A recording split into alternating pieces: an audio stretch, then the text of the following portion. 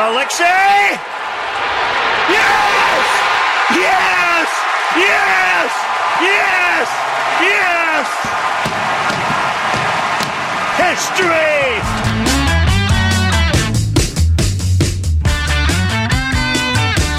Happy birthday, Mark Burley, 40 years young today, Harry Teinowitz. You love this. That is a Harry Teinowitz rejoin right there. No, because I love Mark Burley, I'll tell you that. Mark Burley, one of my all-time favorite White Sox. The guy was 5'0" and just kept getting guys out. I'll never, he threw the perfect game. He threw the no-hitter. I'll always remember him trotting out of the bullpen in left field in Houston to go get the Astros in the 14th inning in 2005.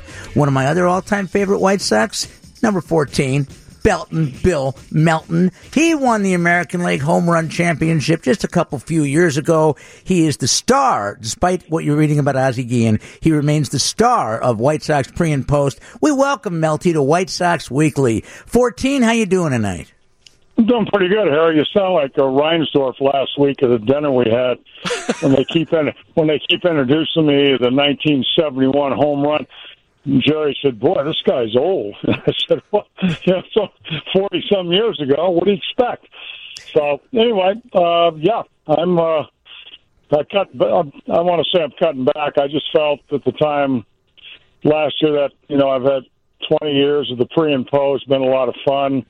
A lot of ups and downs and stuff, but just figured, you know what, I probably want to just, be more of an ambassador and be around the ballpark a little bit more. And, if I have to say goodbye to people I've known for a lot of years, I mean, that's the perfect time to do it, not in the studio. And I think talking to everybody, I just felt it was time now that, you probably go a little bit younger. You got a young club coming up. Ozzie was available. Frank's available.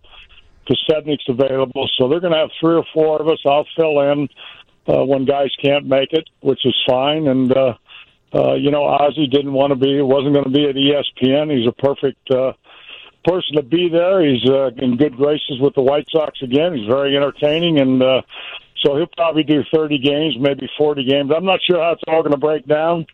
I just felt, you know what, it's time to turn it over and let some other guys do it. You think you'll miss it?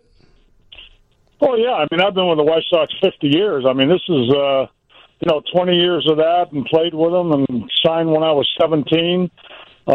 Yeah, that's why I'm going to go back for a year and probably go into all the suites and talk to a lot of people, maybe about what's happening now, maybe things that happened to me in the past. Who knows? So, well, you're always. Yeah, I would assume, yeah, you got to miss it after that many years. I've been in the game all but about 8 years since I was 17. So, yeah, I'd be wrong if I said I wasn't going to miss it. Well, we're in booth 6. Bill Melton, you're welcome there every minute of every game. Well, you got my phone number too. You know how to get in touch. I'm not moving away from the game. I'll be watching almost just about every game. So if you need somebody to call, just give me a call. Awesome. Melty, I'll be going into all the suites too. The only difference is I'll be serving the dessert card. Melty, how hard is it for Johan Moncada to move from second base to playing third base? I'll tell you, I've talked to a few people about that. I think when I came up as a right fielder, I concerned myself so much with cutoff plays, and I really didn't. I had an above-average speed at that time, but the reason I was in right field because I had a very strong arm. And remember, Al Lopez came up and converted me the following year to a third baseman. I think it's going to help him to concentrate more on hitting because if you look at third base, it's more of a reactionary position. When you're at second base and shortstop, you're worried about all the cutoff plays. You're worried about, the throwing a guy out at second base. So you're always leaning one way or the other, and thinking, probably concerning himself a little bit too much with, what was going on in the field, cutoff plays and stuff. With third base, it's all reactionary. He's a big kid. He's got a strong arm. So now I think he can concentrate more on just hitting and not worry about turning double play, the speed of the runners. You're always involved as a second baseman, and it takes your mind off of hitting, and I think they want him to concentrate primarily on hitting. What are you seeing from Lucas Giolito? I just don't. You know what? He's got stuff. He's got a good fastball. He's got a great curveball. His changeup works at times, but I think you're going to have to start showing a little bit more. I'm not even sure what the rotation is, to be honest with you. I don't know if he's 4 or 5. Right now, 4. Well, he's got to throw strikes. You can't pitch at this level always in trouble. And he seemingly is always in trouble. And when you're always in trouble, you put a lot of pressure on your defense, and they're not going to make the plays behind you generally. Probably a little too easy to steal on. I don't know. I haven't saw him a whole lot in spring training. I think, he's got the arm to be a 4 or 5 now. You can't throw in on 30 starts. You can't give us 10 good ones and 20 bad ones. So there's other guys pushing the door. So that might help him a little bit. But I got to see more and more strikes out of him. Melty, now tell us again, for fans that are looking for a Bill Melton, you're going to be wandering around at Guaranteed Rate Field all season long, doing, here and there on Sox broadcasts. Well, here's what we got. We got myself, Harold Baines, and Ron Kittle will probably do what they call ambassadors, do most of the appearances in the suites about every home game.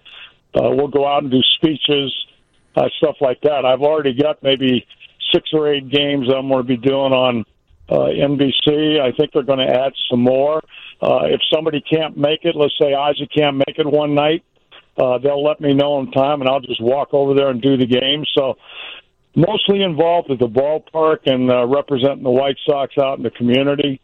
But a little bit of the NBC stuff, fan appreciation days, things like that. But you got my phone number, Harry. If you need to talk baseball, feel free. We will. You can get me anywhere. You can get me anywhere. I know where to start looking for you. Yeah, we will. You're beloved, Melty. Everybody loves you. Well, fans love you, players love you, guys, in the media love you. And Kittle and Baines, they found the White Sox player who talked the least and the White Sox player who talked the most. I worked on Harold. Harold, you can't shut him up now. Now that he's a Hall of Famer, we'll never keep him quiet. I appreciate all the compliments. And again, I'm around the ballpark, and you're right. I've been there an awful long time. So met a lot of people, got a lot of friends there. It's almost my home away from home, to be honest with you. I mean, I said I was born in Mississippi, raised in California, but I really lived in Chicago. So I'm looking forward to coming back next week. Bill Melton, you're the man. We're up against the news here. So, yeah, we'll talk to you soon. Thank you. Thanks, bye. Bill Melton, love him. Quick timeout news next, and then we'll preview the Indians after the 7:30 news, 720 WGN.